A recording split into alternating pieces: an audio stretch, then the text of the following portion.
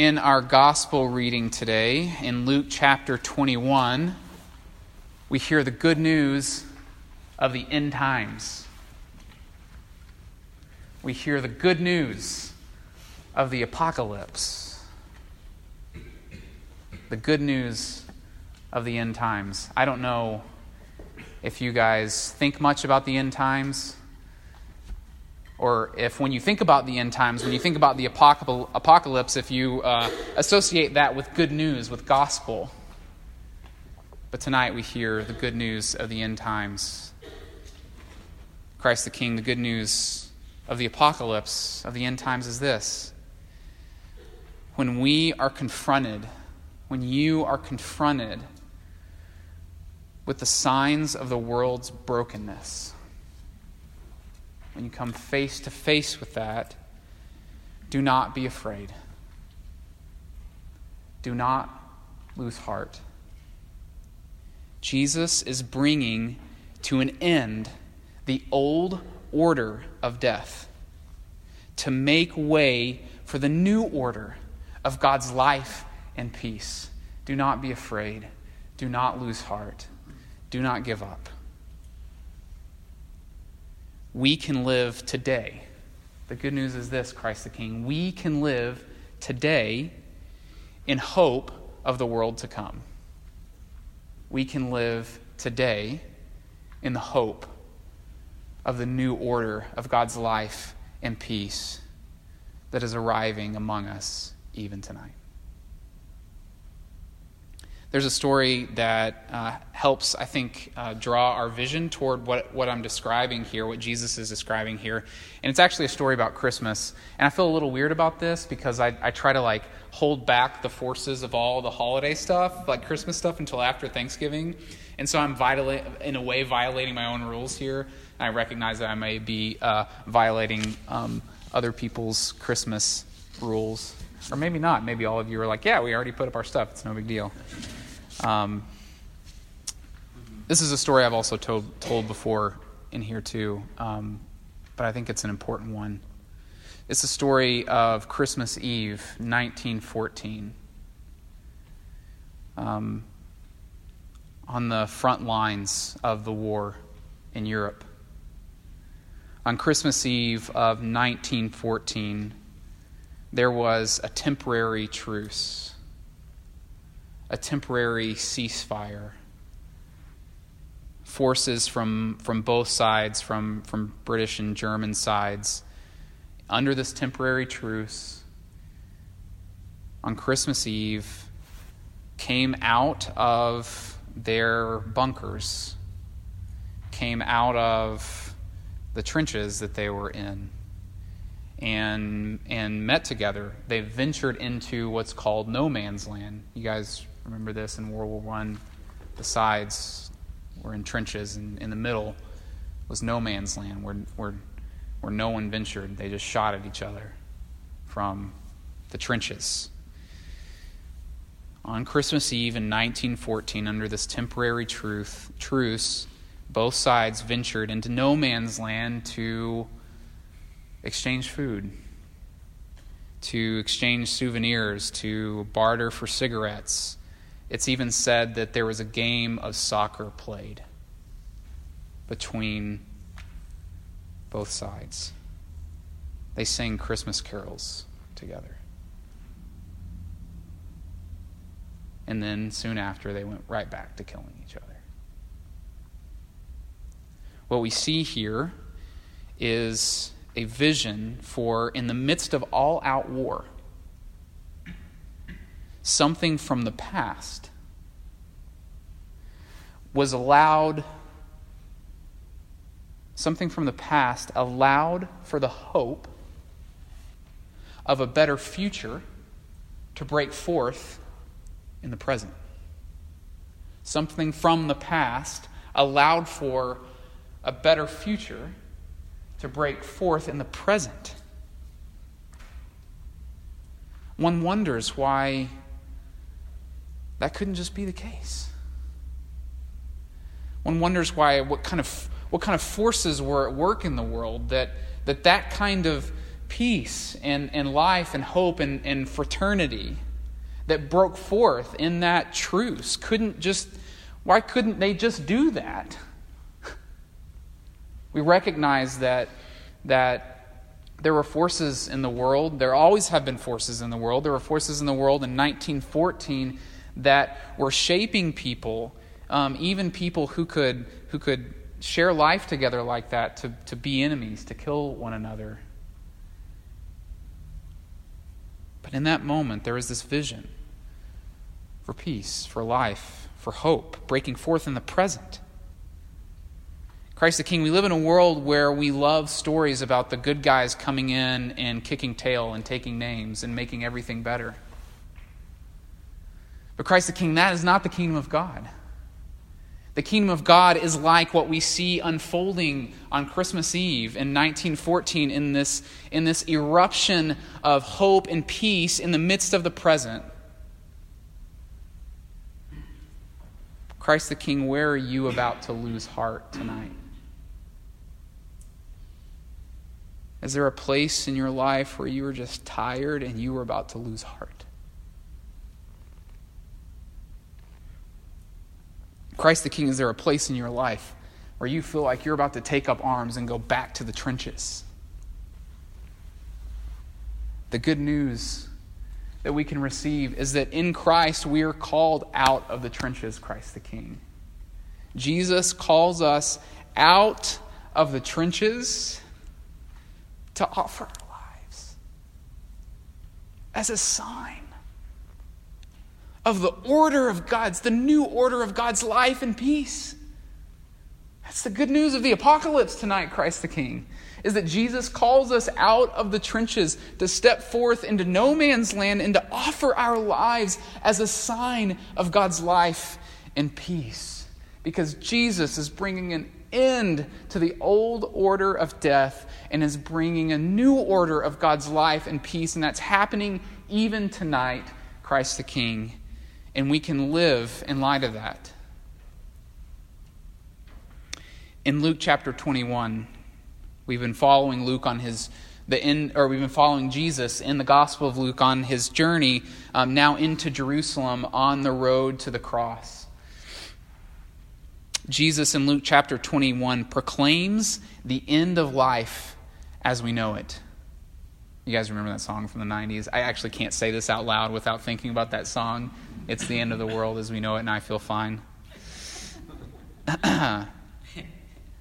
Jesus proclaims the end of life as his contemporaries knew it, and they didn't feel fine about it. Kind of freaked him out a little bit. I know some of you are like, what's that talking about? Jesus was proclaiming the end times. He was saying that the apocalypse is coming, and indeed it is already here, Jesus was saying.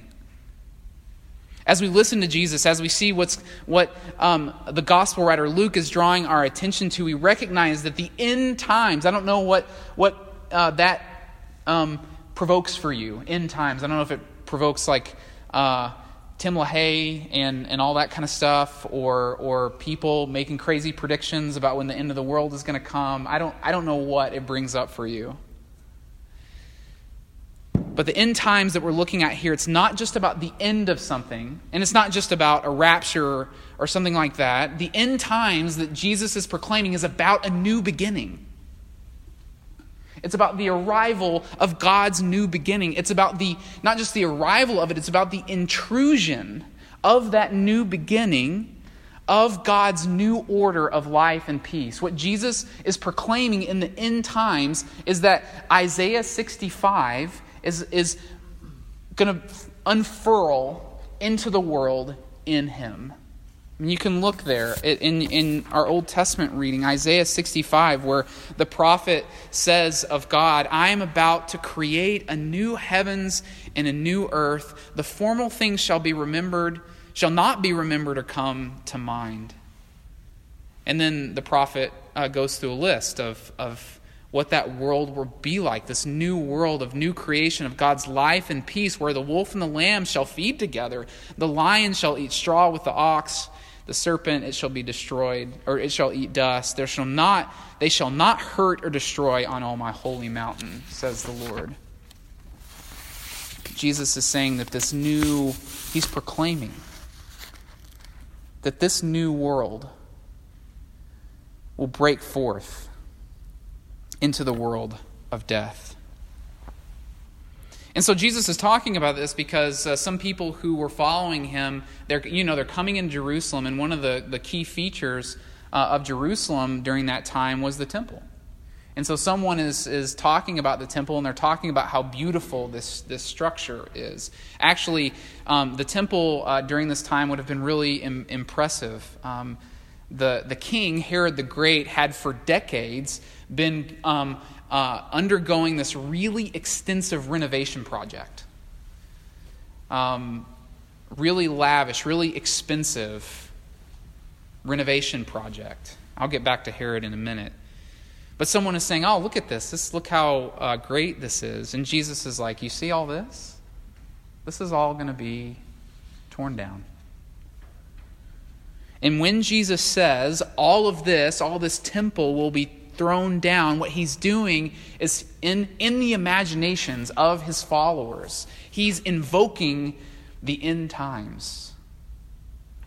People like today, like people who are Christians today, people who were Jews in Jesus' day, had ideas about what the end times were going to be like. Different opinions about exactly how that would come. And so when Jesus is talking about this cataclysmic time, he's invoking in their imaginations that kind of thought about this time when God would arrive again and set things right. About a time when the old order of sin and death would give way to the new order of God's life and peace. But in order to understand what Jesus is talking about here, it's important to understand exactly what the temple's destruction meant for people in Jesus' day. Because for the temple to be destroyed wasn't just a sad thing. It wouldn't just be a big disaster. It was a really big deal, but it wasn't just a really big deal because it was a big fancy building that everybody liked. The temple was a concrete, tangible symbol of Israel's identity. It was the very meeting place of heaven and earth, where God's presence was, where Israel's whole life was drawn into it. Both, all of religious and economic, it was all drawn together. It all held together in this physical space of the temple. There could be an imperfect analogy to something like the White House for people who live in the United States, or some other really well-known monument in Washington, D.C. It's that kind of thing. It's not just a building. For many Jews in the first century, their hope for God's restoration included restoration of the temple, included restoration and renovation of that physical space. And so for Jesus to announce the destruction, the dissolution of that was a really big deal, because the destruction of the temple, this is what's key, the destruction of the temple meant that there would have to be a completely new way of life. Not just some tweaks to the existing status quo, not just trying a little bit harder to do a little bit better, but a completely new way of life, a new order of things. Do you guys get what I'm saying when I'm talking about an order of things, like a new order? Like all of life, like the way that you spend your life, the way that you relate to people, the way that the economic system works, the way that the social system works, the way that all of life holds together on a day-to-day basis. That's the order of things. There would have to be a new order of things, a new way of relating to God. Think about this. If the temple wasn't there anymore, there would have to be a new way of relating to God, a new way of relating to self, and a new way of relating to others. A new political identity, a new understanding of place. It would have to mean a renewed ethical life. You see what I'm getting at? The destruction of the temple meant something new would have to take its place. And the interesting thing in the mind of Jesus' followers in the first century is that they understood this, and they referred to the temple not just as God's temple, but actually as Herod's temple. That's what they call it. They called it Herod's temple. Because most ordinary Jews in Jesus' day weren't very excited or had mixed opinions about what was going on there. About Herod himself, he wasn't exactly King David. He was known for some, idolatrous, sinful things. And also, his work in restoring the temple was kind of this place where oppressive and sinful structures got mixed up with religion. Right? The temple had to be built on the backs of somebody. And so the destruction of the temple was a clear disruption of the status quo.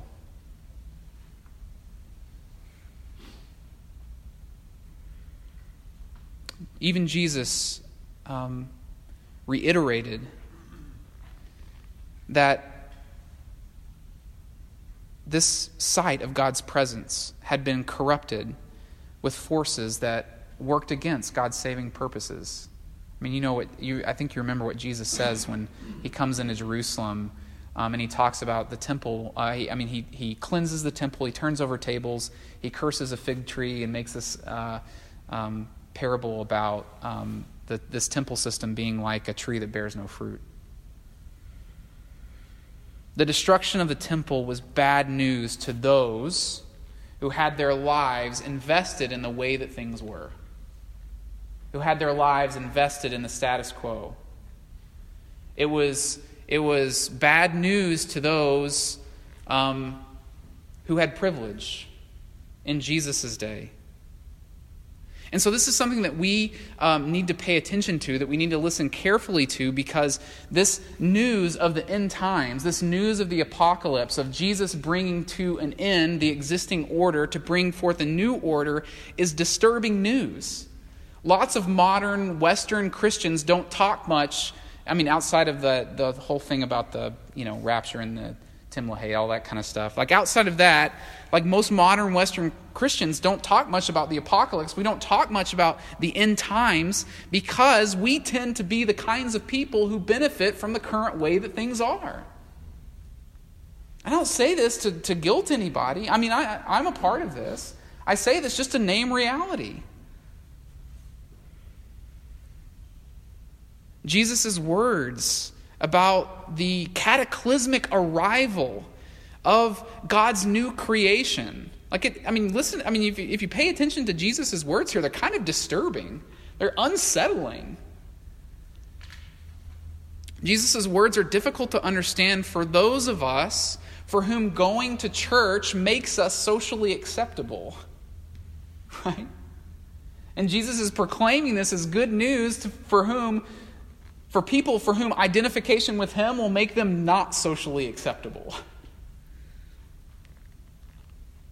And so we can ask ourselves some reflection questions here. Again, not to guilt ourselves, to feel bad about something, but actually just to reckon with reality so that we can hear Jesus. And we can ask ourselves the question, if the present order of things, like our lives, the way that things are set up now, our jobs and the economic system and where we have things invested and all the way that's all set up, all of life, if the present order of things changed, would that feel threatening to you?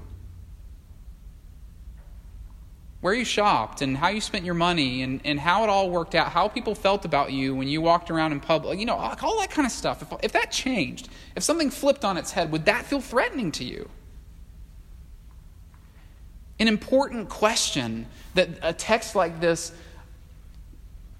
invites people like me with a good amount of existing social privilege, what it beckons me to ask is, how much of my life do I actually have invested in the maintaining of the way that the world is and not in the world that Jesus is bringing right now? Jesus is training his disciples to live in the hope of the end times. Jesus is training his disciples. He's training anyone who would come after him, like us, to live in the hope of the apocalypse. And hope for the end is not just a feeling. It's not just a thought, but it's a posture. It's a way of life. It's a way of doing things. Hope for the end is about actively embodying now the world to come. Hope for the end is about, in our lives, in our real lives, actively embodying now the world to come. And this looks like having a different vision of everything that we see unfolding in our lives right now, especially those things that remind us that are signs of sin and death and brokenness. Having a different vision for what's going on, and then living a contrast life. A different vision and a contrast life. That's what Jesus is inviting his disciples into. Jesus says to them, and he says to us, you will encounter some crazy stuff. You will experience, you will hear about, you will see signs that we live in a world of brokenness, of sin and death. Christ the King, even this week, there's news about another school shooting. You will encounter signs of brokenness. Jesus says all of this is coming to an end, but you can expect hardship because of your allegiance to me. Because your life will stand, if you give allegiance to me, if you become my disciple, if you lay all things down to follow me, your life will stand in contrast to this old order. Living the contrast life will not be easy. Simply by investing yourself and trying to actively embody the hope of Isaiah 65. That kind of peacefulness, that kind of life. It will not be easy because it will be in contrast to the existing world of sin and death. Some people will faint with fear, Jesus says. Some people won't be able to handle it. It'll freak some people out. People will get anxious. But not so with you, Jesus says. Stand up. Pay attention. Raise your heads. This is all a sign that your redemption is near. Do not be afraid. Do not lose heart. With me, you cannot lose what matters most. In fact, you will gain what matters most. That's what he says. You will gain your souls. Do not be anxious. As you walk with me, you will gain what matters most, and you will become witnesses, Jesus says. He says in verse 19 that all of this will be an opportunity for you to testify, for you to become a martyr. Martyr is a word that associates with people who've given their life for Jesus, but also at its base is about being a witness, about reflecting the world to come. And so we see that Jesus' very life, very body is a sign of things to come. The hope of new life is in Jesus himself. And when we are included in Christ's body, we become the signs of things to come. We become witnesses of Isaiah 65. The way that I heard someone put it once, and this isn't a perfect analogy, but it helps really well. It helps for me is that our life together is a movie preview of where God is taking the world. Our life together of following Jesus is a movie preview of where God is taking the world in Christ. What matters most is not that, that we do something impressive here, that we're able to attract a bunch of people, that even that we're able to, do a bunch of Bible drills and do impressive Christian things. What matters most is that our lives become a living witness of Isaiah 65. And what matters most is that amidst a world that's falling apart, that it's increasingly entrenched in these trenches, that we become the kinds of people that when they have to face the fact that they're living in sin and death, that we are out there like going out into no man's land and becoming a sign of the world to come That people can look at us and they can see the possibility that there is hope and life and peace in God. So what does it mean to live now as if God's future is already arriving through our body? The way that I like to think about this is that looking daily for the apocalypse. Looking for a daily apocalypse.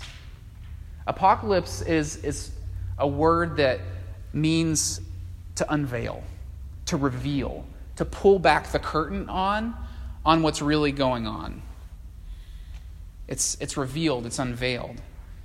So looking for a daily apocalypse means going throughout our day, facing the things that we face, with the expectation that God's Spirit is at work, pulling back the curtain on the things of our lives to show us what's really going on, to show us both two things. One, the actual depth of our brokenness, but also the possibility of God's life and peace. So even today, there was a moment of a little apocalypse. I know I often share things about being a parent to Ruthie and Lydia, but this just is in my consciousness, and it is most of my life. But there's this moment when Ruthie just lost her biscuit, like she often does. And when she loses her biscuit, it makes me want to lose mine. And as Carolisa can tell you, I do. But I'm learning to see that moment was a little apocalypse, where both the depth of brokenness is revealed, but also the possibility of God's life and peace. And when we notice those little apocalypses, it becomes an opportunity to embody in that moment the world to come. I just mean two quick things about that. Embodying now the world to come. It means that for those who pledge their allegiance to the crucified Lamb, the one, Christ, who is bringing to an end the old order, it means that ungodly means are never necessary to secure holy ends. Ungodly means are never necessary to secure holy ends, whether that's on a really big scale or whether it's like in that moment with Ruthie and me in her room when she's freaking out. Ungodly means are never necessary to secure holy ends. We simply don't have to respond to brokenness with brokenness. When Ruthie's freaking out in her room, what I want to do is respond with brokenness. She turns up the volume. I'm like, wait until you see me turn up the volume. You want to throw your weight around? I'll throw my weight around. We don't have to respond to brokenness with brokenness.